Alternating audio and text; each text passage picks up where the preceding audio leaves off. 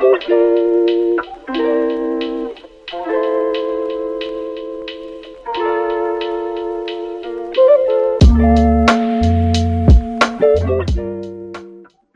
Drive to War Against Russia and China, a pamphlet by the CPG-BML. Why did the US and British ruling classes seem so set on a war with both Russia and China, and what can the working class do to prevent such a cataclysm? It cannot have failed to attract the notice of our readers that we are witnessing an increasing drive to war against both Russia and China by our own and other imperialist ruling classes. The first question we have to ask ourselves is why? Why war? The worst economic crisis of capitalism. If one looks at the world situation, the crisis of imperialism and the desperation of the billionaire rulers of the capitalist world to save their failing system, this question of why the imperialists are so desperate to bring Russia and China down becomes easier to answer. A century ago now, Lenin pointed out that imperialism strives for domination. It strives for control over resources, control over markets, and control over opportunities for profit-taking. It strives to extract maximum profit, no matter what the human or environmental cost, and each imperialist power strives to keep profits, markets, and resources away from both its imperialist rivals and from the great mass of non-imperialist countries. At a time of deep economic crisis, when markets are saturated and profitable opportunities are becoming ever fewer, this drive becomes desperate and cutthroat. If capitalists cannot make profits, they go under. If they cannot make maximum profits, they lose the war of competition to more efficient or ruthless rivals, and go under. If they cannot control the flow of resources, and not least of energy resources, without which no modern economy can function, they go under. In this situation of the deepening crisis of overproduction, any area of economic activity that is not already producing maximum profit for imperialism becomes a target, as does anything that stands in the way of that goal.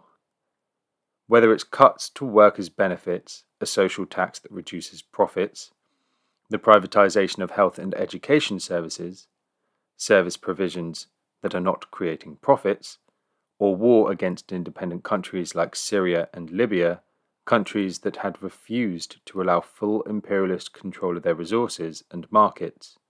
The driver is the same: the imperialists' desperate quest to profitably invest all the capital that is sloshing around the globe. Looked at with this understanding, it becomes clear that just by existing as large independent states, Russia and China are the two biggest obstacles to imperialist hegemony in the world, and to US imperialist hegemony in particular. As a recent Proletarian article pointed out, since shortly after the collapse of the Soviet Union, the strongest countries resisting US expansionism have become China and Russia. Many decades of socialist construction enabled both countries to establish strong and independent industrial, scientific, and military foundations, on the basis of which the encroachments of Western imperialism can be effectively resisted. Russia may have had abandoned socialism, but its socialist legacy is still a boon. Russia's role in the world today. Russia covers a huge and diverse territory. Even after the collapse of the USSR, it remains the world's largest country by land size. It has huge mineral resources, powerful industrial and agricultural spheres, advanced scientific capability, and a strong intelligentsia. Moreover, its nuclear military capability is second only to that of the United States. It is therefore able, to a large extent, to resist imperialist pressure to fall in line, and to protect its territory and its people from the most aggressive forms of imperialist plunder and control. The presently dominant group within the Russian ruling class has to a considerable extent turned its back on the immediate post-Soviet era, when gangster capitalists looted the wealth and resources of the once proud USSR and turned many of them over to British, German, and US imperialists for a song. The Russian national bourgeoisie has taken back the control of the most important levers of the country's economy and is determined to retain control in its national interest. It quite clearly does not wish to become merely a facilitator for imperialist plunder and super exploitation. As a strong military power, Russia is also able to offer military, as well as to a certain extent, economic support to less powerful allies that are seeking to break or remain free of the imperialist stranglehold. Syria is a perfect example of this. On the 30th of September 2015, Russia launched an air campaign in support of the Syrian government and people's fight against the Western-backed invasion of jihadi death squads that had then been terrorizing the country for 4.5 years. This timely intervention proved that Russia's existence as an independent force not only curtails the imperialist bloodsuckers' ability to expand their tentacles into all the places they might otherwise reach, but even poses a threat to present avenues of super-exploitation. After all, if Syria can resist the mighty US imperialism with Russian help, who is to say that other hard-pressed states might not follow suit? Just a week after Russia launched its campaign in Syria, the chairman of the Parliamentary Defense Committee in neighboring Iraq, where the government is supposed to be a stooge regime facilitating US plunder of the region, declared the country's interest in gaining Russian assistance against the Islamic State murder battalions that have been running rampant there ever since the US and its allies started funding them. Quote, "We are seeking to see Russia have a bigger role in Iraq.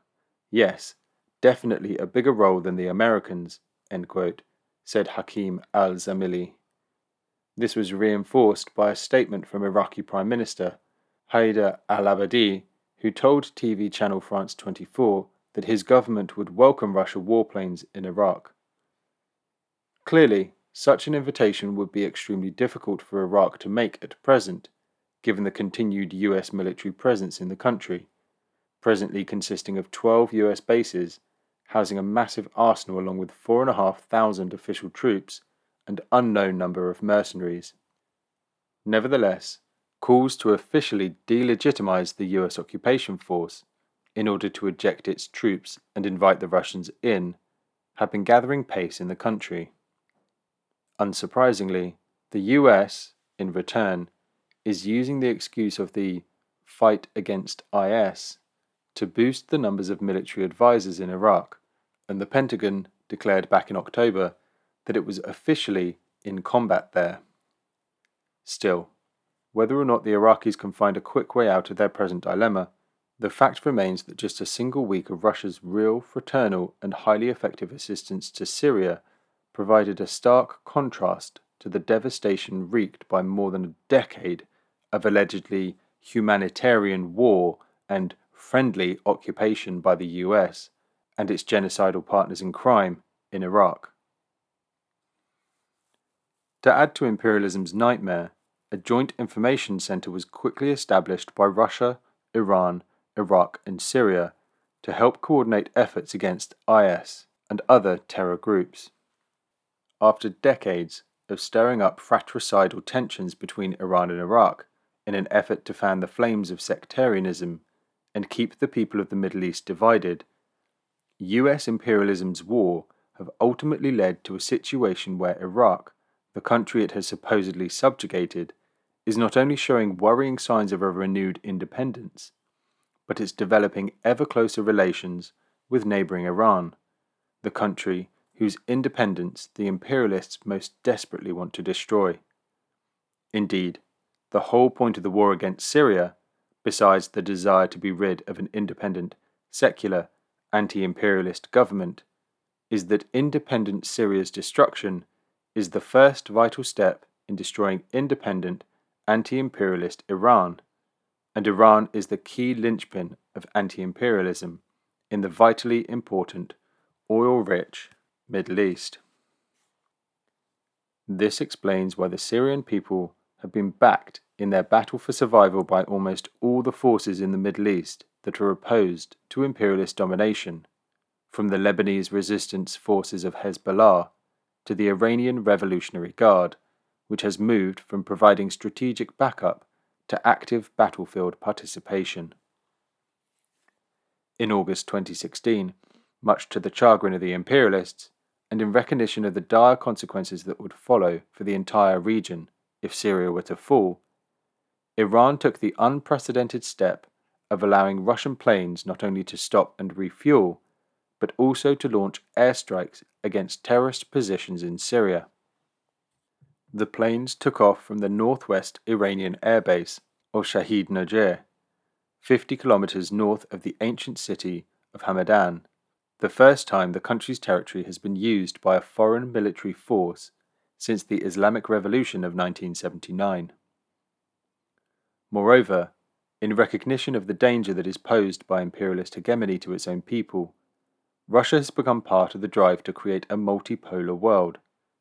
It is a key part of the movement of non-imperialist countries to band together to defend themselves and develop their economies as they see fit, outside of the standard neo-colonial arrangement of IMF loans, backed up by NATO guns. The BRICS grouping of large populous non-imperialist states, comprising Brazil, Russia, India, China, and South Africa, is a prime example of this type of anti-imperialist independence and solidarity. Like the proverbial playground bullies, the imperialists are both angered and terrified by the success of such good examples. China's role in the world today. Like Russia, China covers a large and diverse territory, being the third largest country in the world by territory, the largest by population, 1.38 billion people, and the second largest as ranked by the size of its economy, accounting for 15% of the world's gross national product. It, too, has huge mineral resources, powerful industrial and agricultural spheres, a steadily advancing scientific capability, and a growing military capability, both conventional and nuclear. As with Russia, China's military strength enables it to a large extent to resist imperialist pressure, to fall in line, and to protect its territory and its people from imperialist plunder and control.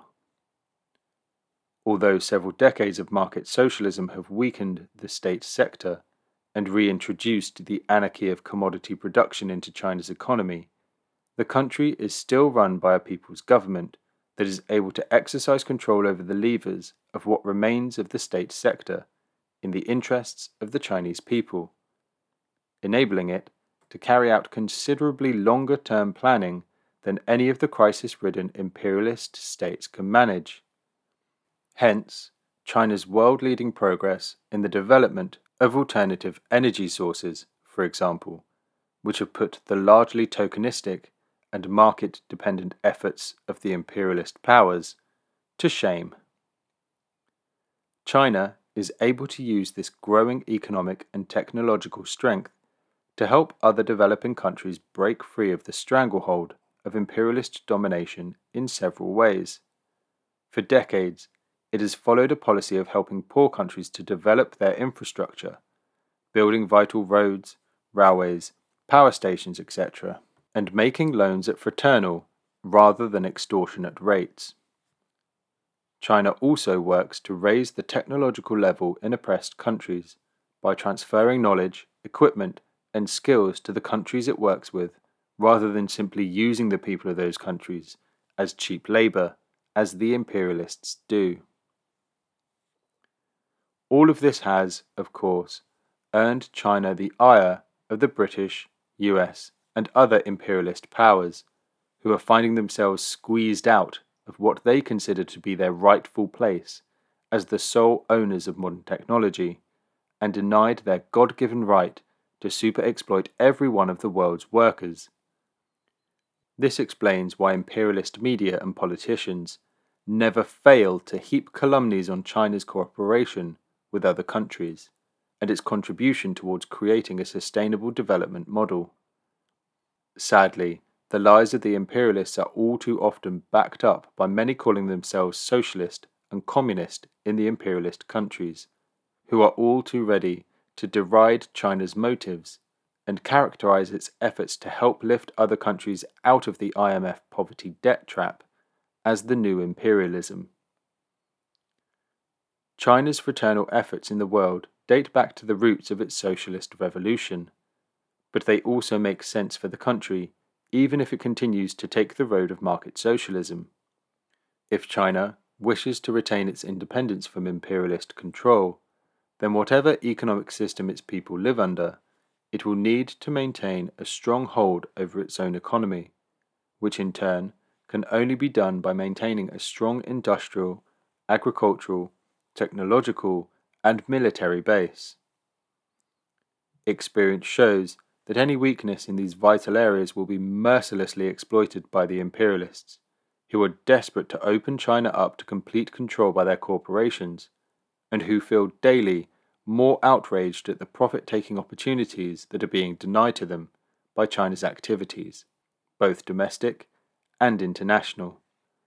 And this, despite the fact that many imperialist corporations have been making huge profits at the country's expense through the export of capital to China and the super-exploitation of Chinese workers. Chapter 2. The Drive to War. Russia and China's attitude to imperialist war. The rulers of Russia and China understand perfectly well that the imperialists view their strength and independence with hostility. During recent decades, the post-Mao opening up era in China, and the years of national development in post-Yeltsin Russia, the leaders of both countries have done everything possible to stay out of direct conflict with the USA. The idea that Russia under the leadership of President Vladimir Putin, or China under any of its Communist Party leaders since Deng Xiaoping, have been in any way aggressive or have courted conflict, as is so often asserted by Western media pundits, is laughable. If anything, they are bent over backwards in their efforts to avoid conflict. With the collapse of the Soviet Union and European people's democracies, the US grew accustomed to thinking that it and its NATO allies could act with complete impunity on the world stage. The green light was given to the US's plans for world domination when Gorbachev's crumbling USSR abandoned its former ally and shamefully acquiesced in the first brutal war against Iraq, as did China. In the wake of the imperialist victory in that war, it was reported in the New York Times that a Pentagon report had asserted that America's political and military mission in the post-Cold War era will be to ensure that no rival superpower is allowed to emerge in Western Europe, Asia, or the territory of the former Soviet Union. The classified document made the case for a world dominated by one superpower whose position can be perpetuated by constructive behavior and sufficient military might to deter any nation or group of nations from challenging American primacy. By 2003, both China and Putin's emerging nationalist Russia refused to support the resolution that paved the way for the second war against Iraq, but neither country did anything to actually impede that war's inception. However, the last time that both countries turned a blind eye to a supposedly humanitarian resolution at the United Nations, cloaking the drive to a new imperialist war, was in relation to Libya in 2011. Whether or not the Russians and Chinese understood what they were doing when they allowed the lie to pass that the Libyan government was a ruthless dictatorship engaged in killing its own people, and that there was a popular uprising in Benghazi that needed protection from the forces of Colonel Gaddafi, is a moot point. Both countries took what appeared to be the path of least resistance, and failed to veto the UN Security Council resolution that approved the imposition of a no-fly zone for the protection of Libyan civilians. This was immediately interpreted by the imperialists as a carte blanche for a NATO blitzkrieg that wiped out 40 years of independent, secular, people-centered development in Libya and led directly to today's tragic situation. The destruction of Libya didn't only lead to the brutal murder of the anti-imperialist leader Muammar Gaddafi. It didn't only destroy the country's water and electricity infrastructure, roads, housing, healthcare provision and education system. It didn't only lead to the destruction of the means of life for 6.5 million Libyans. It didn't only lead to the massacres of tens of thousands of black Libyans in racist pogroms, unleashed by West-backed death squads. It didn't only lead to the slaughter of unknown thousands of civilians and resistance fighters, and the poisoning of the air, ground, and water with chemical and uranium-tipped weapons in centers of resistance like Sirte. It didn't only lead to the overnight appropriation of an entire people's wealth by imperialist banksters and oil profiteers. It didn't only lead to the destruction of the most prosperous country in Africa. It didn't only lead to a flood of desperate refugees, prepared to exchange all their worldly goods for a chance to escape their war-torn and devastated homeland. It also led to the further economic and military destabilization of the entire region, cutting short plans for wider African economic development, cooperation, and independence. It also removed vital Libyan support for many progressive governments around the world, and it also unleashed a tsunami of heavily armed mercenaries, ready and willing to do imperialism's bidding across Africa and the Middle East, and even in Europe. This is what the brutal destruction of an anti-imperialist country means for us, no matter where it is in the world. This unjust, aggressive, illegal war wasn't only a succession of heinous war crimes against the Libyans, it was also a disaster for the peoples of the entire world. The imperialists may not have achieved their aim of stabilizing Libya under a proxy government in order to efficiently control the country's resources and extract maximum super profits, but it did achieve its aims of forced regime change, of ridding itself of a government that had stood for anti-imperialist independence for more than 4 decades. Our own struggle to end the rule of profiteers at home suffered a major blow as a result. Russia and China, for all their diplomatic talk about partnership and for all their desire not to antagonize the imperialists and invite the devastation of an aggressive imperialist war onto the heads of their own peoples, are actually the principal cornerstones of today's axis of anti-imperialist resistance. The spread of imperialist-backed terrorism around the globe affects them both directly, as in the case of Chechnya and Xinjiang, and indirectly, by undermining many of their key allies, such as Syria, Iran, and others. Libya serves as a powerful warning as to the dangers of appeasement. Imperialism in crisis is like a rabid dog. You cannot reason with it, and you cannot expect it to be satisfied with anything less than total hegemony.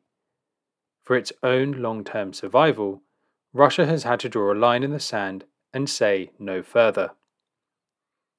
As Stalin pointed out in 1951, no amount of working or wishing for peace, no amount of dexterous diplomacy can stave off war for more than a short while in a world where rapacious, crisis-ridden, profit-hungry imperialism exists, because, quote, for all the successes of the peace movement, imperialism will remain, continue in force, and, consequently, the inevitability of wars will also continue in force. To eliminate the inevitability of war, it is necessary to abolish imperialism. End quote.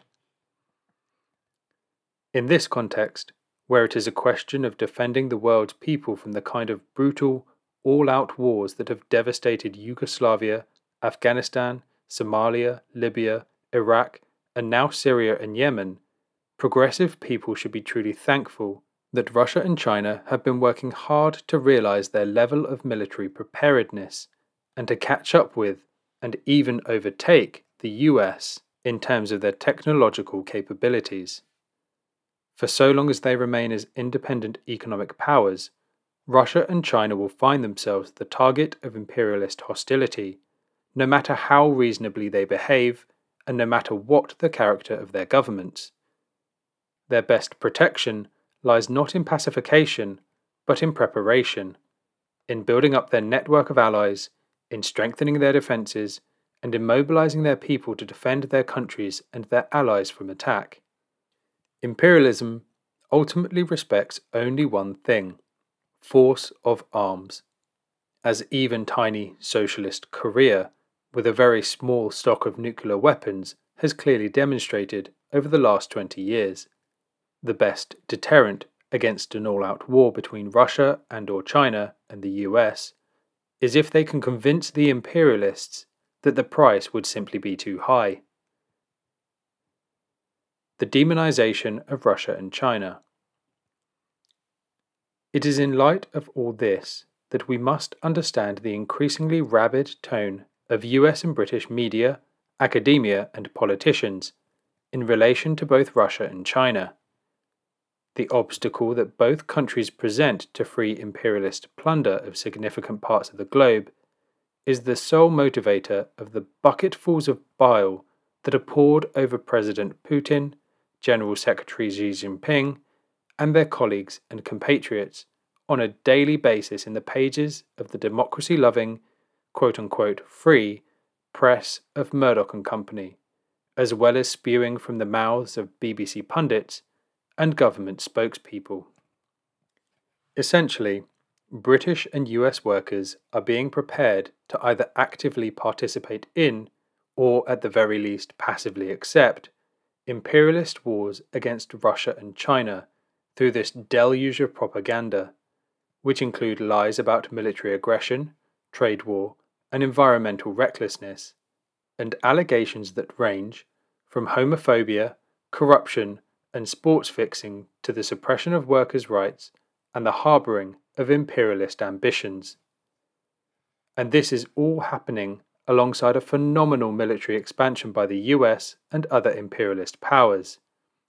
As John Pilger pointed out in a March 2016 article, quote, "In the last 18 months, the greatest build-up of military forces since World War II, led by the United States, is taking place along Russia's western frontier. Not since Hitler invaded the Soviet Union have foreign troops presented such a demonstrable threat to Russia. Ukraine, once part of the Soviet Union, has become a CIA theme park. Having orchestrated a coup in Kiev, Washington effectively controls a regime that is next door and hostile to Russia, a regime rotten with Nazis, literally.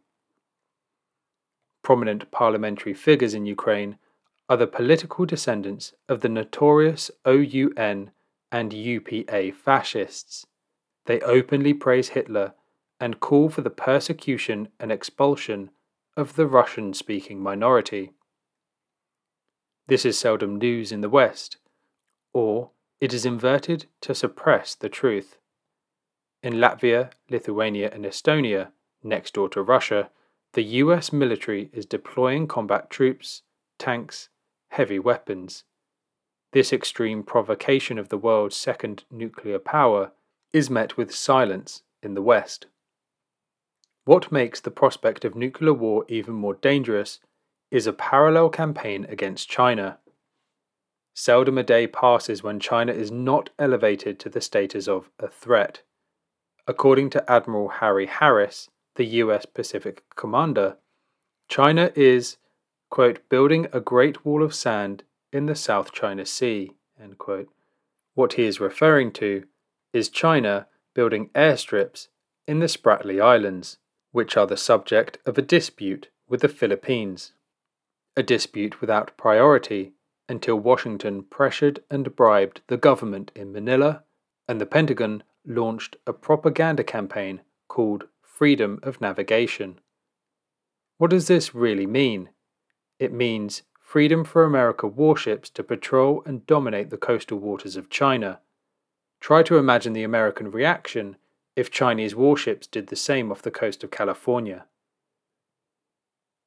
I made a film called The War You Don't See, in which I interviewed distinguished journalists in America and Britain, reporters such as Dan Rather of CBS, Raga Omar of the BBC, David Rose of The Observer. All of them said that had journalists and broadcasters done their job and questioned the propaganda that Saddam Hussein possessed weapons of mass destruction, had the lies of George W. Bush and Tony Blair not been amplified and echoed by journalists, the 2003 invasion of Iraq might not have happened, and hundreds of thousands of men, women, and children would be alive today. Not to mention the victims of all the wars that have followed that criminal invasion. Moreover, the millions of refugees and those suffering as a result of destroyed infrastructure and the loss of their livelihoods, not only in Iraq, but also in Syria, Libya, and Yemen, might also have been spared. And the people of the region might also have been spared the onslaught of imperialism's armies of jihadi death squads. The propaganda laying the ground for a war against Russia and/or China is no different in principle. To my knowledge, no journalist in the Western mainstream asks why China is building airstrips in the South China Sea. The answer ought to be glaringly obvious. The United States is encircling China with a network of bases, with ballistic missiles, battle groups, nuclear-armed bombers. This lethal arc extends from Australia to the islands of the Pacific, the Marianas, and the Marshalls and Guam, to the Philippines, Thailand, Okinawa, Korea, and across Eurasia to Afghanistan and India. America has hung a noose around the neck of China. This is not news. Silence by media, war by media. In 2015, in high secrecy, the US and Australia staged the biggest single air-sea military exercise in recent history, known as Talisman Sabre. Its aim was to rehearse an air-sea battle plan, blocking sea lanes such as the Straits of Malacca and the Lombok Straits, that cut off China's access to oil, gas, and other vital raw materials from the Middle East and Africa." End quote. The hypocrisy of prostitutes and politicians who hide these truths from the public and who attack the leaders of Russia and China, whilst defending the most ruthless and bloodthirsty rulers humanity has ever seen, is staggering to those who know the truth, but nevertheless understandable. It is, after all, their job to try to convince workers to support, or at least not actively to oppose, British imperialism and its aggressive wars. What is entirely unforgivable in this context is that so many prominent leaders of what passes for the British left, whether they be the reformists of left Labour or allegedly revolutionary Trotskyites, all of whom claim to speak for and in the interests of the working class, are busy echoing the same lies about Russia and China as are emanating from the directly employed servants of British capital. The left-wing imperialist double act against Russia. The position of the oh-so-revolutionary Trotskyites is particularly noteworthy, and sets the tone for all the rest of the criticism of Russia and China from the left, in which our movement is drowning. While they were happy in 1991 to applaud the collapse of the world's first, most extensive, and most successful socialist state, and of the people's democracies of Eastern Europe as a great step forward, and to greet with glee the seizure of the country's wealth by a handful of mafiosi, the liberators of the people no less, They characterize the nationalist, anti-imperialist bourgeoisie of today's Russia as gangster capitalists, and describe any attempt by Russia to come to the defense of its allies and neighbors as imperialism. In each case, while posing as friends of the Russian people and pretending to be great progressives, they objectively managed to come down firmly on the side of British imperialism. A typical example of apparently left form, masking essentially imperialist content, can be seen in an article published by the inappropriately named Socialist Party in August 2014. Quote, "We cannot and should not support, even critically, Putin's Russian regime and its alleged approach that it was fighting a fascist government in Kiev. It was pursuing a policy primarily determined by the interests of the Russian state and those it represents, the oligarchic gangster capitalists. Initially, there were big elements of independent movements of the working class in the creation of their own militias and independent councils, but this was obscured by the presence of Svoboda, the right sector, and fascists in Ukraine. We support self-determination for Crimea, but foreign liberation can ultimately undermine this.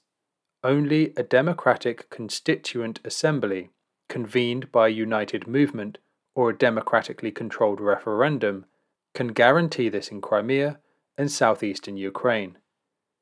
Neither do we support the Kiev regime, but seek an independent working class axis and critical support of the socialist forces, even though they might be weak." End quote.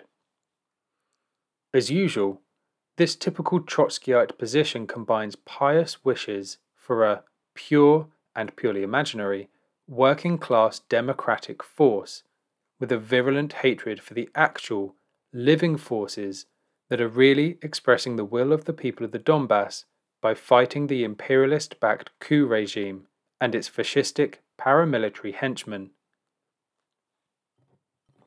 This expression of the British ruling class's endemic antipathy towards Russia explains the hostility of much of the left to the anti-fascist resistance in Ukraine, some of whom have gone so far as to describe the resistance as red-brown fascists, in their attempts to undermine sympathy for their cause amongst British workers. It also explains why so many of these self-styled revolutionaries joined the imperialist outcry against the Crimean people's firm decision to secede from a state that had been taken over by fascists and return to being part of Russia, as Crimea historically was. Alex Kalinikos, theoretical guru of the SWP, drew typically inverted conclusions in his analysis of the Crimean referendum, describing the West-backed Euromaidan movement against Viktor Yanukovych's ever so slightly Russian-leaning government as a genuinely popular one. He dismissed the role of the fascist forces in Ukraine as merely unfortunate and characterized the perfectly correct description of an IMF-backed fascist coup as Moscow propaganda. Most importantly, he said the conflict in Ukraine is an expression of inter-imperialist rivalry between Russia and the West. In case we should still be inclined to view our own imperialists as the principal aggressors, Kalinikos went on to assert, without a shred of supporting evidence, that Ukraine matters much more to Russia than it does to the United States or the EU. Owen Jones versus the truth. A classic example of the same kind of disinformation from the left was written by Owen Jones in January 2016 and published in The Guardian, from where it was immediately disseminated across Facebook, the Twitter sphere, and a host of other social media networks. Jones's career-enhancing attack on Russia took the now standard form of a virulent personal attack on President Vladimir Putin, asserting in its bold, or should that be sycophantic, headline, "Putin is a human rights abusing oligarch. The British left must speak out." The many spurious assertions in this article have been ably rebutted on the Off Guardian website in an article well worth reading in full. We reproduce a few salient highlights below. Refuting the claim that President Putin is an oligarch, the author points out, quote, Mr. Jones doesn't know what oligarch means. Hint, it doesn't mean nasty man, Owen. The definition is very simple, and none of it applies to Putin, who is not a business magnate and has never worked in anything but government. An oligarchy is a form of power structure in which power effectively rests with a small number of people. These people might be distinguished by royalty, wealth, family ties, education, corporate, religious, or military control. Such states are often controlled by a few prominent families who typically pass their influence from one generation to the next. Russia is actually a democracy, though you'd be forgiven for not realizing this if you had only ever read The Guardian, and Putin is an elected head of state, and a popular one at that. Not an autocrat, not an oligarch. You can't force a lie to become true simply through repetition. Interestingly enough, according to researchers at Princeton, that well-known den of pro-Kremlin spies, the USA is actually an oligarchy. Replying to baseless assertions about President Putin's right-wing agenda, the article says, economically speaking, Putin would actually be considered rather left-wing in Britain or the US. When was the last time a British government renationalised an industry? Russia has a far more socialist economy than we do. Is he right-wing racially? No. There's no racial discrimination in Russian government. Russia has dozens of ethnic minorities, all protected under law, unlike, and I'm just pulling a random example out of the air here, ethnic Russians in Ukraine. Putin is in bed with rapacious oligarchs. The Russian government under Putin does business with all sorts of oligarchs, like Berezovsky, who moved to London after Putin was elected, or Mikhail Khodorkovsky, who was stripped of his assets and arrested for fraud, or Sergei Pugachev, who is currently on the run after being prosecuted for embezzling. When Putin stripped the oil-based oligarchs' control of Russia's energy reserves, who was he in bed with then? When he renationalized those industries and poured the money into rebuilding Russian infrastructure, at which oligarch's behest was that? We live in a country where Google, Vodafone, Amazon et al. Regularly dodge billions of pounds worth of taxes with no repercussions. Can we really afford to start throwing stones about government corruption? Is there any chance at all that British Prime Minister David Cameron would permit the arrest of a British bankster? Regarding Jones's hysterical repetition of the ruling class's latest anti-Russia propaganda attacks, the author points out, yes, with the recent farcical Litvinenko ruling, Russia bashing is back in vogue. Well done, Owen. It seems your moral outrage has peaked at the time most likely to get you thousands of shares on Facebook. Lucky you. There's a common thread in all of Jones's accusations. There's no evidence to back up any of them. In the case of Litvinenko, the court actually ignored the evidence he was poisoned before the 1st of November in order to make its narrative fit together. And as for the BBC's ludicrous Panorama episode, well, let's just say it's getting its own article. Jones's portrayal of the Second Chechen War as Putin's war, and his later use of the phrase Putin's savage war in Chechnya, are both quite interesting. Firstly, it suggests an ignorance of military history on Owen's part. In response to an invasion by Islamic insurgents, Russia sent in the army. I'm not sure if Owen considers this savage or not, and pushed the invaders back into the neighbouring republic, Chechnya. The constant low-level insurgency in Chechnya then spilled over into all-out war. The Russian and Chechen authorities on the one side, and the Chechen rebels Islamic International Brigade and Mujahideen on the other. Yes, that Mujahideen. The Islamic extremists are fine as long as they're killing Russians model, so successfully set up in Afghanistan in 1979 and deployed in Syria last year, was used in Chechnya too. Is war bad? Obviously. Did the people of Chechnya suffer? Immeasurably. But to lay that at the Kremlin's door, as if Chechnya were a vanity project of the Russian leadership, is so terribly dishonest that you wonder how Jones can sleep at night. To then compare Chechnya and Crimea, as Jones does, is to step sideways into madness. Putting aside the pathetic parroting of the annexation meme, I'm curious to know how much outrage defending your country from Islamic insurgents should merit, and indeed, what course of action Owen would recommend in place of savage self-defense. I suppose the Western press is just of the opinion that, if an army turn up at your border, you don't ask who they are or why they are blowing up your buildings, and you certainly don't shoot back. You just let them in and apologise for the mess. End quote.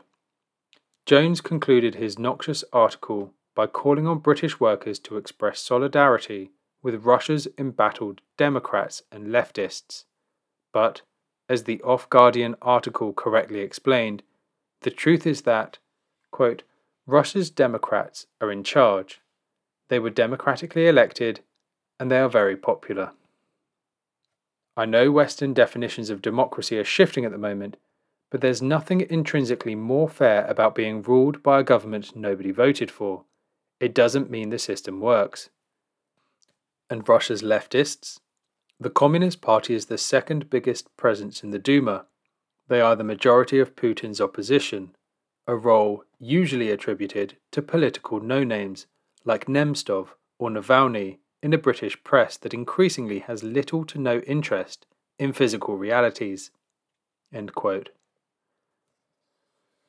Those who wish to fight imperialism must learn to ignore the prevailing bourgeois mythology and instead follow the Marxist dialectical materialist method, which was summed up by Chairman Mao as seeking truth from facts. This means making efforts to understand the world as it really is, and not as we might wish it to be, examining every phenomenon in its context and as it changes, and not as something static or isolated. Following this strategy, we find that the true facts of the matter paint a very different picture from that presented by Jones and his fellow left-wing prettifiers of imperialism. The truth is that Ukraine, in common with so many of the other former Soviet states, has gone through more than one change in direction since the collapse of socialism. Outside imperialist powers have several times facilitated a changing of the guard in the country when any government looked like it might be becoming too independent. The Orange Revolution was one such example of a somewhat less pro-imperialist, slightly more Russia-oriented government being forcibly deposed and replaced with a regime that could be better relied upon to facilitate US and EU looting of the country's extensive riches. This was naturally described in the British media as a peaceful, democratic, and popular movement to replace a government that was a vassal of Russia with one that wanted to bring democracy and Western values, and which, quite coincidentally of course, wished to join the Eurozone.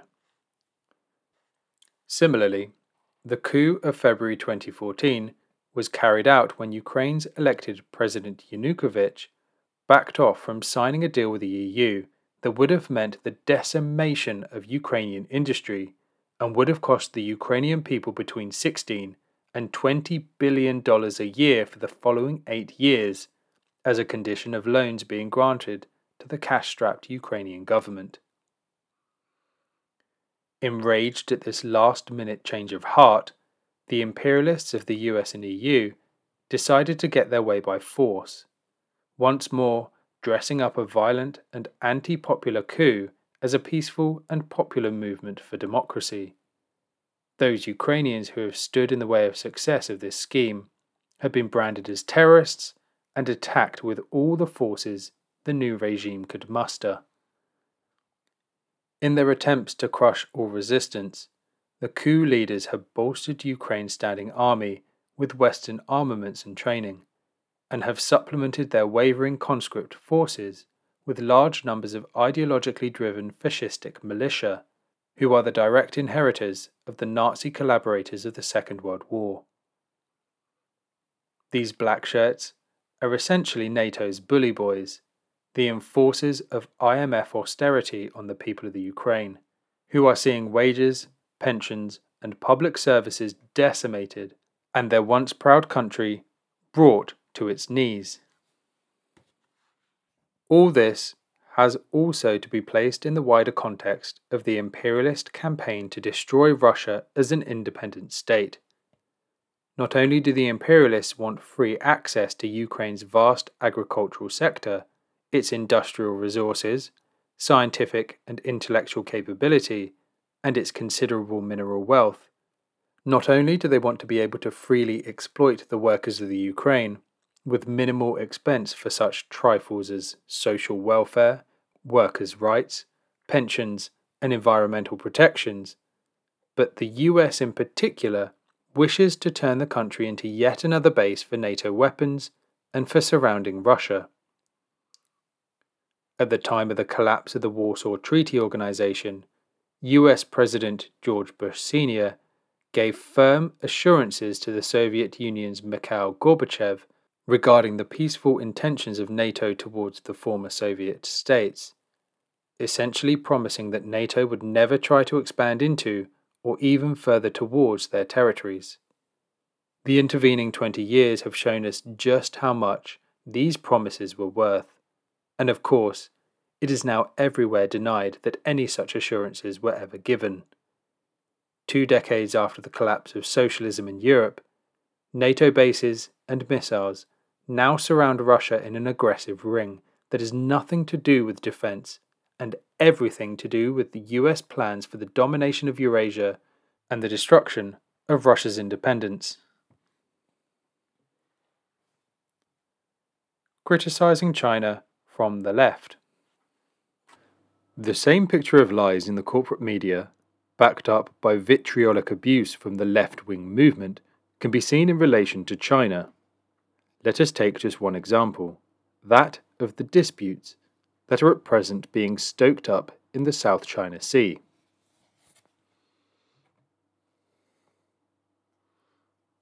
The imperialist media, of course, supports and propagates the lies of imperialist politicians who claim to be acting in the interests of peace to oppose Chinese aggression, while in fact doing everything in their power to maintain US imperialist hegemony in the region. The US's agents have been working overtime for years to interfere in and impede relations between the countries that actually border the sea, and arrogating to themselves the right to arbitrate in all the disputes they have thus manufactured. This is all part of the US imperialists' aggressive pivot to Asia, announced by President Barack Obama, that warmongering recipient of the Nobel Peace Prize, in 2011, a strategy which might more aptly be renamed Bring Down Independent China. The massive buildup of US military troops and hardware in the Pacific has already been referred to, and includes nuclear submarines, surveillance aircraft, long-range and stealth bombers, electromagnetic railguns, lasers, technologies for the domination of space and cyberspace, all in the name of demilitarization, naturally. Most left-wing parties in Britain have remained deadly silent on the huge increase in imperialist military hardware in the Pacific. Rather, they are focusing their attacks on China around a question that is troubling many British workers at present: the decline of the British steel industry. Instead of explaining clearly that it is capitalism and the capitalist crisis of overproduction that are to blame for this decline, which will also result in the loss of 2 million steel jobs in China, many of the organisations calling themselves socialist or communist back the Labour Party's racist British Jobs for British Workers slogan and reinforce the imperialist media's constant assertions that what remains of the British steel industry is being destroyed by Chinese dumping, a hostile term for what is more usually known and celebrated in the capitalist world as free trade. This message has been repeated by everyone from Social Democrats like Labour's new left-wing leader Jeremy Corbyn and Unite the Union boss Len McCluskey, who represents many of the steel workers whose jobs are under threat, to the revisionists of the Morning Star newspaper. The truth is that there is a crisis of overproduction that is devastating the steel industry worldwide, not least in China, which is a far larger producer than Britain. As the crisis deepens, the imperialists are keen to put up barriers to their own markets in order to protect at least one source of their profits. And, in order to justify this trade war, they are accusing China of dumping. By reinforcing this narrative, the leaders of the labour movement are sending a clear message to British workers that China is their enemy, while the British and European imperialists have their best interests at heart. As was pointed out in a 2015 Proletarian article, quote, "The willful destruction of a once thriving steel industry by a parasitic imperialist ruling class occurred long before China or any other developing country was a significant steel exporter. When the likes of Jeremy Corbyn attempt to outflank the Tories from the right, demanding that the government stand up to China on the steel issue, they not only fuel reactionary and social chauvinist attacks on a developing socialist country that was once the plaything of British imperialism, they also prevent the class struggle of the British working class from even getting off the ground by presenting friends, the socialist countries and workers in other countries generally, as enemies, and enemies, the British ruling class, the EU and imperialism generally, as friends." End quote. Whilst failing to report on the significance of the South China Sea disputes, left-wing organisations routinely refer to China's leaders as Stalinist dictators, and to China as a secretive and repressive regime with a terrible human rights record. For a perfect example of this type of left-wing abuse, see comedian and former SWP member Mark Steele's 2015 opinion piece for The Independent. These oft-repeated but unfounded smears are all ways of reinforcing the message that China's socialist government and people should be viewed as the enemy by British workers. Meanwhile, regarding the unceasing provocations and military threats against the tiny socialist state of the DPRK, which are aimed as much at China as they are at North Korea, these same lovers of truth, democracy and freedom remain silent on the threats to global peace that such imperialist war games represent, while joining in unreservedly with the hysterical outpourings of the imperialist media against the allegedly bellicose North Korea. The recent agreement by the South Korean government to push ahead with the US stationing of its THAAD, Terminal High Altitude Area Defense Missile System, and spying equipment in the south of the country, represents a major threat not only to the DPRK, but also to China and Russia, whose cities could be hit by missiles launched from the projected base, and whose people and military installations could be spied upon by its powerful radar. As pointed out by Chinese commentator Luo Jun, quote, "The decision to deploy the anti-missile system will bring catastrophe to the Korean peninsula and destroy the hard-won political mutual trust and economic ties between Seoul and its neighbours in Northeast Asia." trying to defend an unpopular decision to install the THAAD system in Seongju County, southeast of Seoul. A South Korean government spokesman on Sunday called China's criticism unreasonable and shifted the blame to the nuclear and missile threats from the DPRK. However, Pyongyang's proposals for a halt of military and nuclear activities on both sides have repeatedly met cold rejection from Washington and Seoul, which have stuck to frequent military exercises and flown nuclear-capable B-52 bombers over the Korean peninsula in a clear show of hostility against Pyongyang.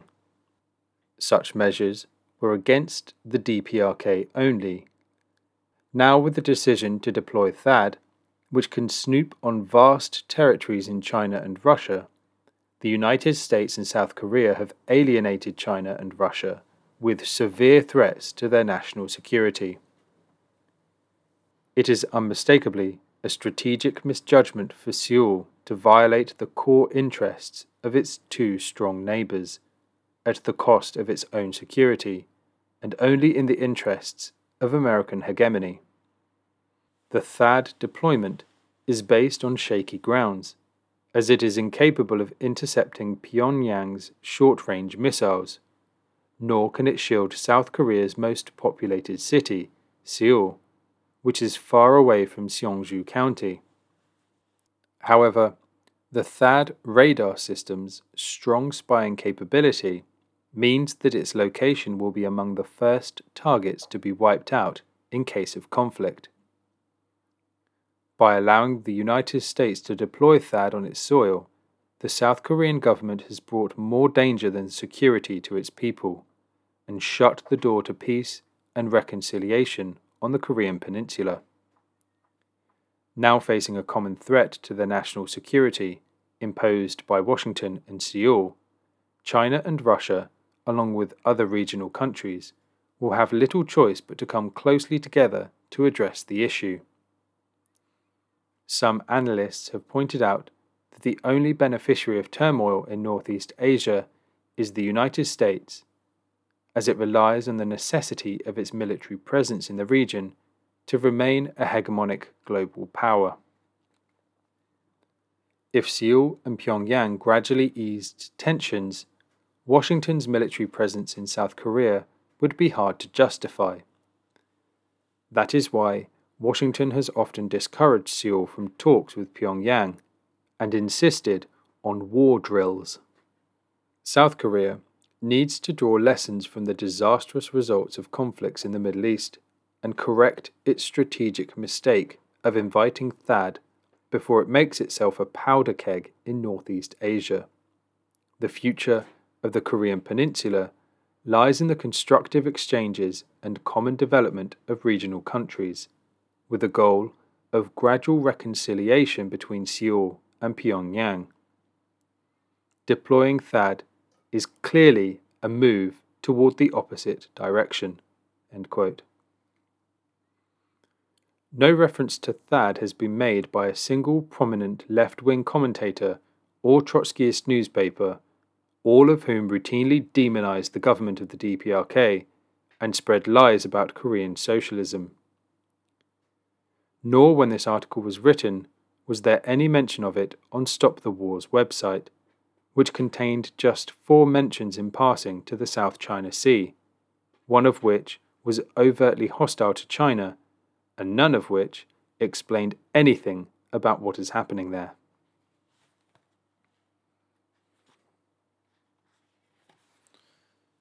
Resisting War. The anti-war movement in Britain today. How should all this inform the workers' movements against imperialist war and for socialism in Britain? In the article cited earlier, John Pilger asked, quote, "How many people are aware that a world war has begun?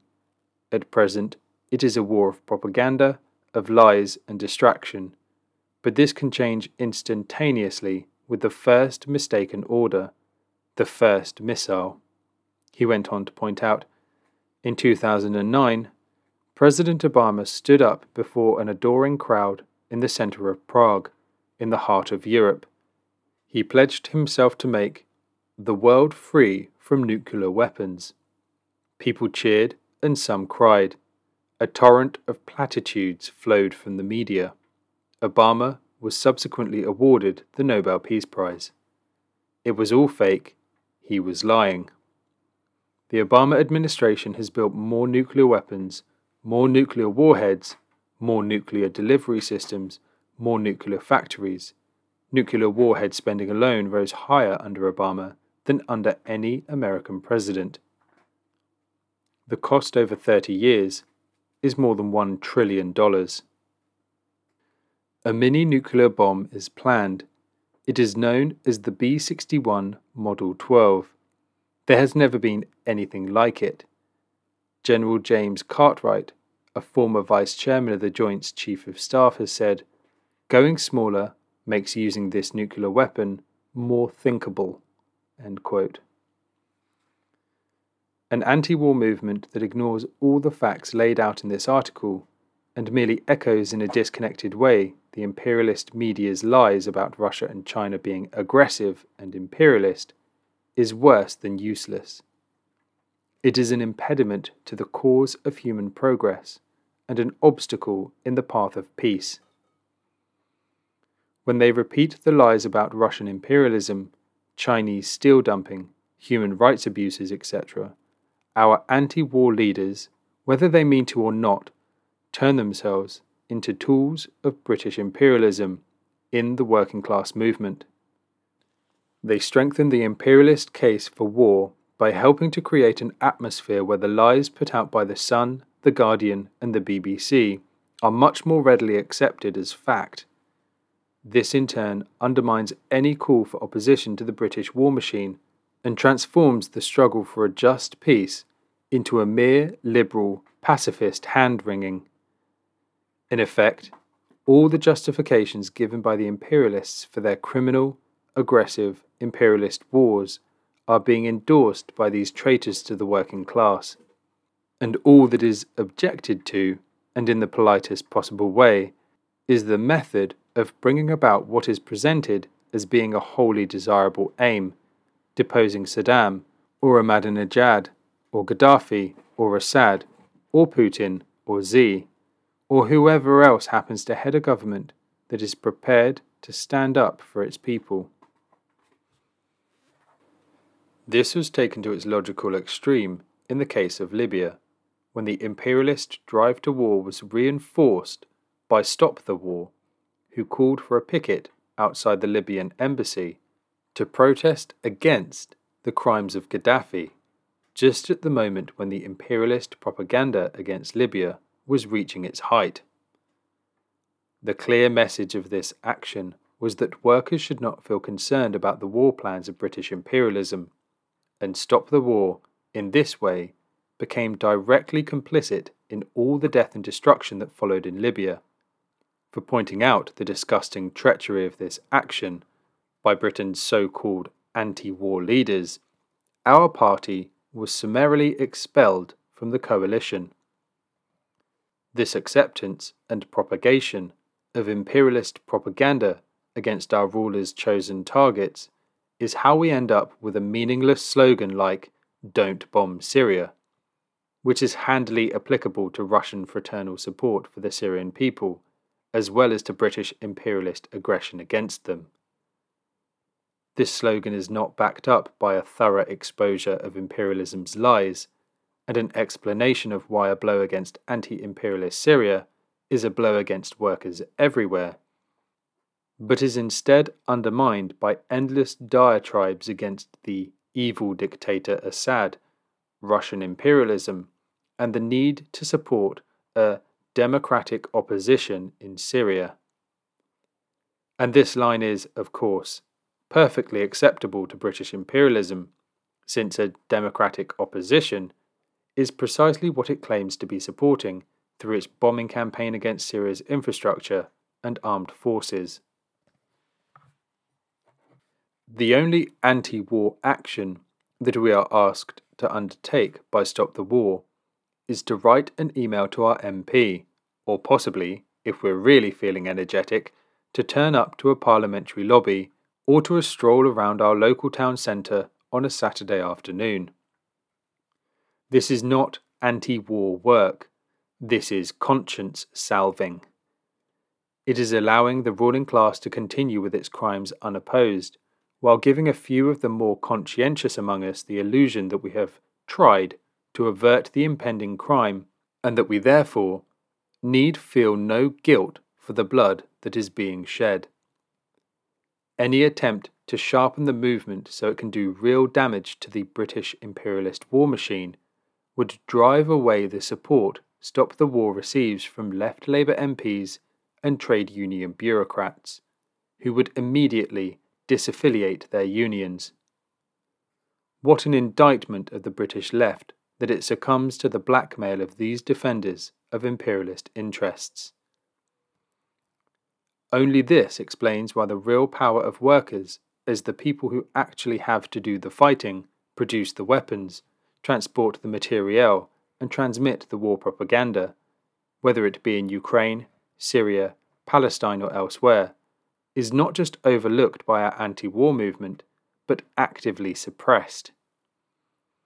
The prospect of a militant working class getting off its knees to deliver a real blow against our own rulers' interests, and some real solidarity to our brothers and sisters who are being massacred abroad, by organising a mass movement of non-cooperation with the imperialist war effort, chills our oh-so-respectable anti-war leaders to the bone.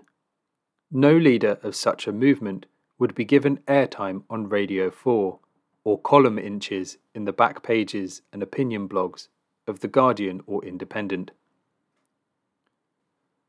Telling workers the truth. It is our firm view that British workers need and deserve better. We need an anti-war movement that is prepared to strongly and unashamedly counter the imperialists' war propaganda and to tell workers the truth. The truth about Syria today, for example, is that Russia's timely and fraternal assistance to the Syrian people is helping them to beat imperialism's violent regime change plans for the third time in 5.5 years.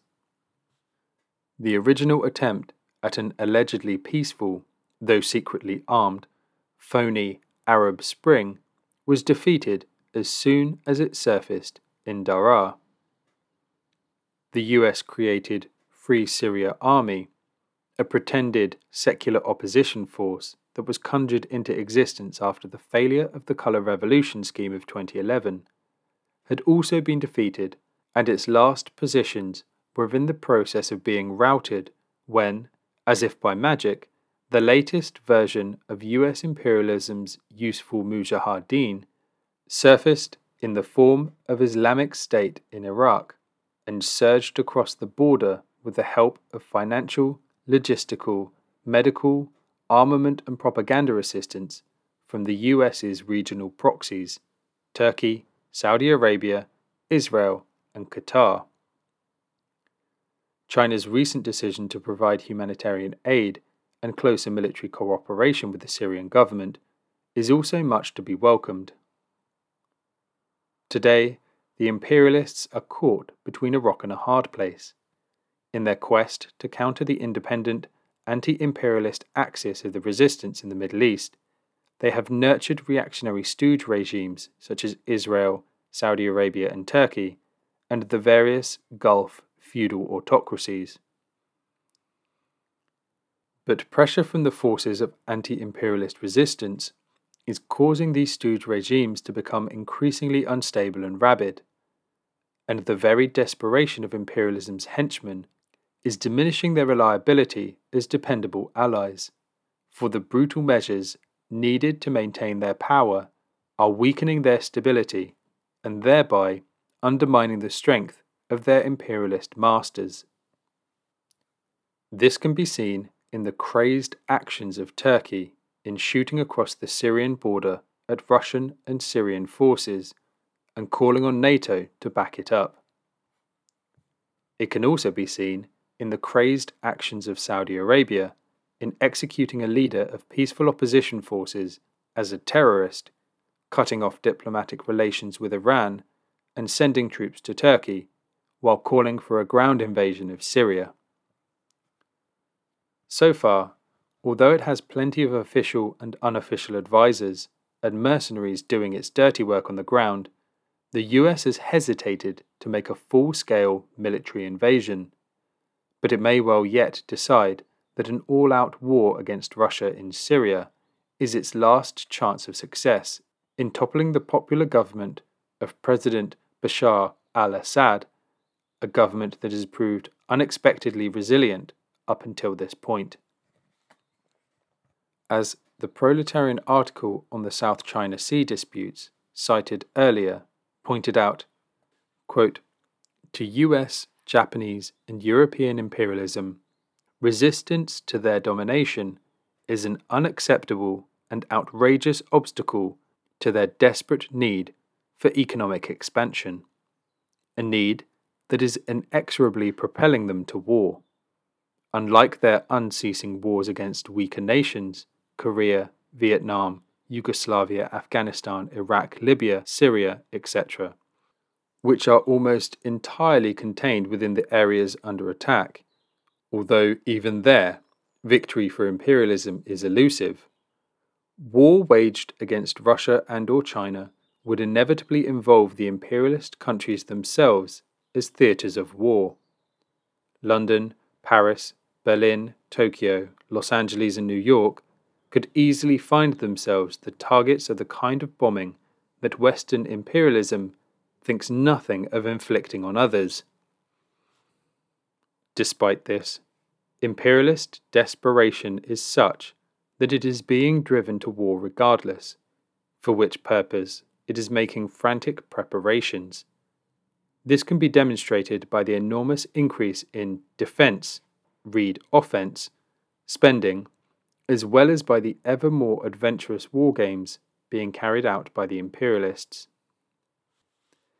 These practice runs include the Anaconda exercises conducted recently in Eastern Europe with the intention of intimidating Russia, and the largest ever provocative military exercises this spring around the Democratic People's Republic of Korea, simulating a nuclear attack on that country, which are also intended as an intimidation of China.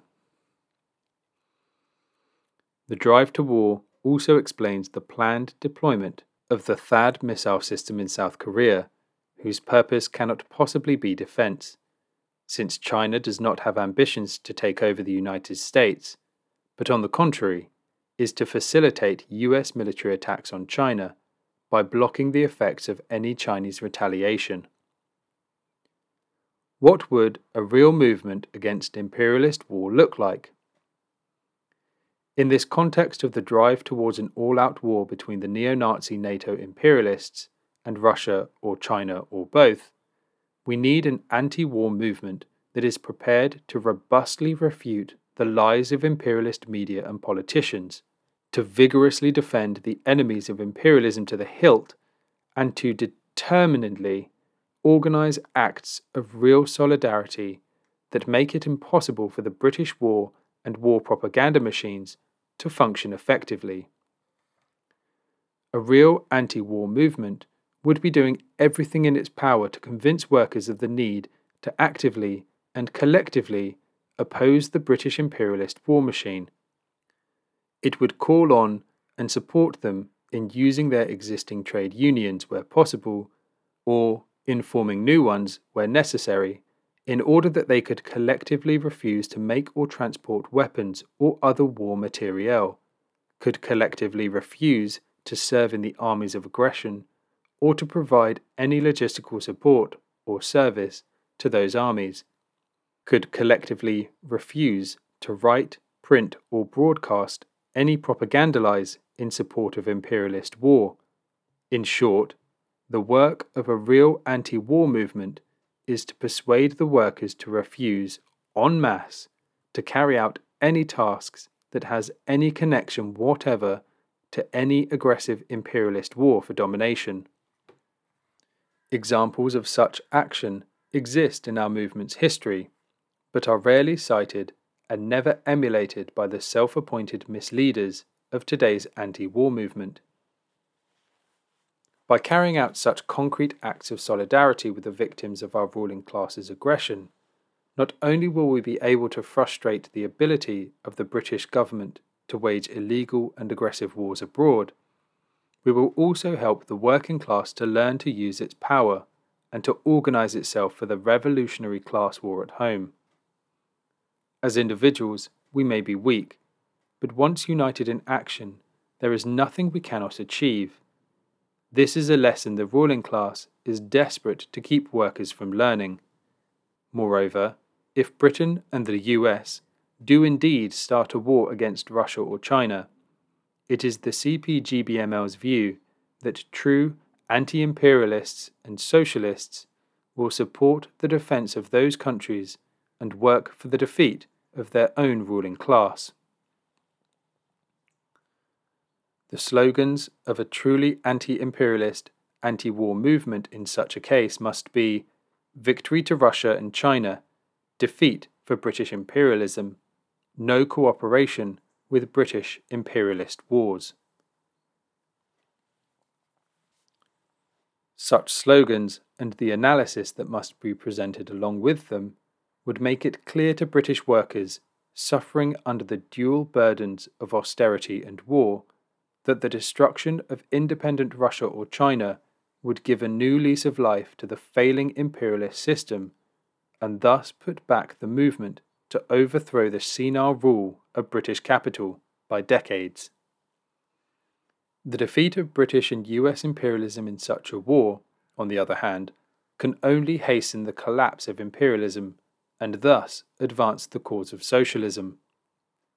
In the meantime, progressive people must do everything in their power to wake up the British people to the threat that hangs over their heads. It is far preferable that we should avert the next war by overthrowing the ruling class and establishing a socialist state in Britain, than that we should be forced to learn our lesson of the need for a socialist revolution through the devastating school of a Third World War. Jyoti Brar, Bristol, November 2016.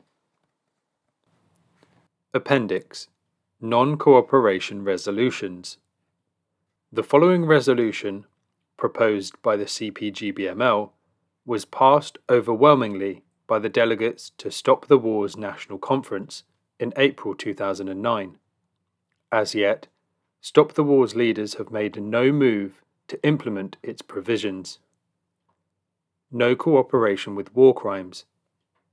This conference condemns Britain's continued involvement in the occupation of Iraq and Afghanistan and calls for the immediate recall of all British troops from both these countries.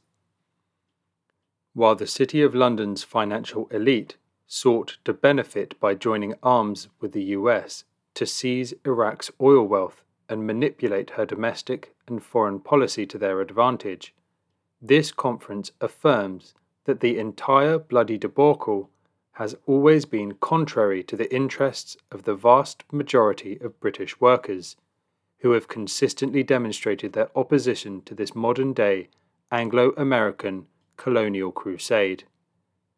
Since 2004, more than 1.5 million wholly innocent Iraqi men, women and children have been slaughtered as a result of the illegal invasion and occupation of their country. This can only be termed genocide. In addition, more than 4 million Iraqis have been displaced from their homes as internal and external refugees, and the resultant dislocation of Iraq's cultural, political, and economic life is near total. In Afghanistan, tens of thousands of people have been murdered and the country's infrastructure smashed to pieces as a result of the Anglo-American oil monopoly's quest to control the routes of projected pipelines. This conference notes with shame the fact that our own British imperialist Labour government has been a key player in planning and perpetrating these heinous war crimes against the Iraqi and Afghan peoples.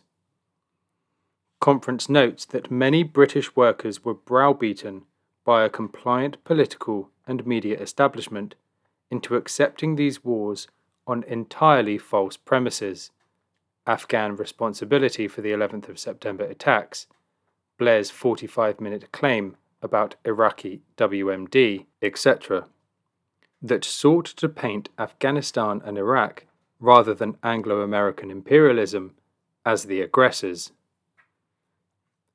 Thus, the necessary ground was laid to send British and US soldiers, workers in uniform, to do the bankers, oil magnates, and armament manufacturers' dirty work. This conference believes that war fought to enforce subjection and servitude upon another nation is morally abhorrent. To fight and die in such a cause is demoralizing, corrupting, and meaningless. This conference realizes that, although individually powerless, collectively, British workers do have the power to stop the wars in Afghanistan and Iraq, since the government and corporations cannot fight them without us. This conference therefore resolves that the coalition will do all in its power to promote a movement of industrial, political, and military non-cooperation with all of imperialism's aggressive war preparations and activities among British working people. Union mobilization remains key to the success of such a policy, and this conference instructs the incoming Stop the War Steering Committee to campaign vigorously among trade unions to encourage them to adopt a practical policy encouraging their members to do everything not to support illegal wars or occupations, directly or indirectly, and to render every support to members victimized for taking this principled stand. This conference welcomes the magnificent examples set by such signal actions as 2002 to 2003 FBU strike action immediately preceding the invasion of Iraq, which threatened the entire enterprise. January 2003, 15 ASLEF train drivers refused to move arms from Glasgow factories to Glen Douglas Base on Scotland's west coast, which remains NATO's largest European arsenal, and from where they were bound for the Gulf. 9th of August 2006, protesters occupied the Derry offices of Raytheon when Israel invaded Lebanon to prevent the commissioning of war crimes by the Israeli armed forces using weapons supplied by Raytheon. May Day 2008, tens of thousands of US West Coast dockers defied court injunctions to strike in protest against US wars in Afghanistan and Iraq, despite the decision of the International Longshore and Warehouse Union (ILWU) leadership to withhold official sponsorship for the strike. December 2008, Smash EDO demonstrators occupied and disabled production at Brighton-based missile delivery system manufacturer EDO, recently acquired by armament giant ITT during Israel's massacre of Gazans. February 2009, Norwegian train drivers staged a national stoppage to protest the Israeli massacre in Gaza. Resolutions asking Bektu media workers to resist the transmission of imperialist war propaganda will be considered at the union's forthcoming Congress.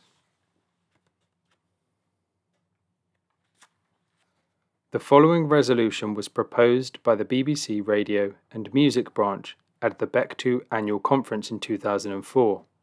The resolution was defeated, but remains an example of media workers attempting to do their internationalist duty and organise collective resistance to British imperialism. War crimes and the media. This annual conference recognises, firstly, that the US and British government's war against and occupation of Iraq constitute an illegal, unprovoked aggression condemned at the Nuremberg trials as the supreme international crime. Secondly, that the Nuremberg verdict laid out the principle that those who help prepare such a war through their propaganda efforts are as culpable as those who draw up the battle plans or manufacture the munitions.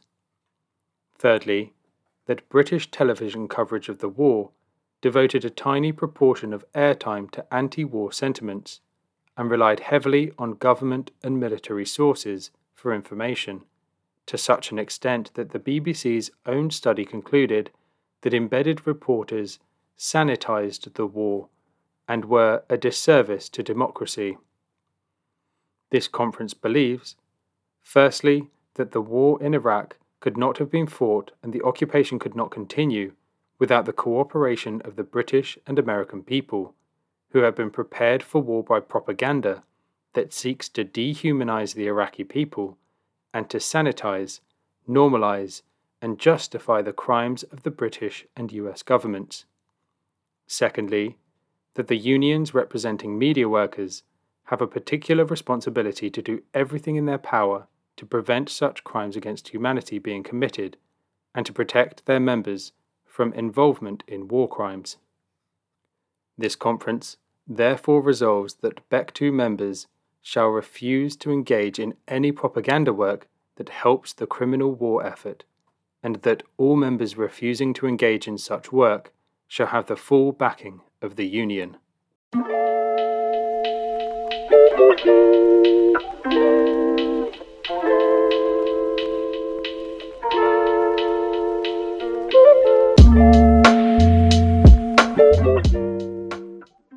Thanks for listening to Proletarian Radio. We aim to bring you the best Marxist analysis on current affairs, revolutionary history, and theory. Do like, comment, subscribe, and share our content to help us reach the widest possible audience. We are a small organization with limited resources, and we need workers' support if we are to grow and fulfill our mission. If you are able to make a one-off or regular donation, no matter how small, please visit our website at thecommunists.org and register as a supporter.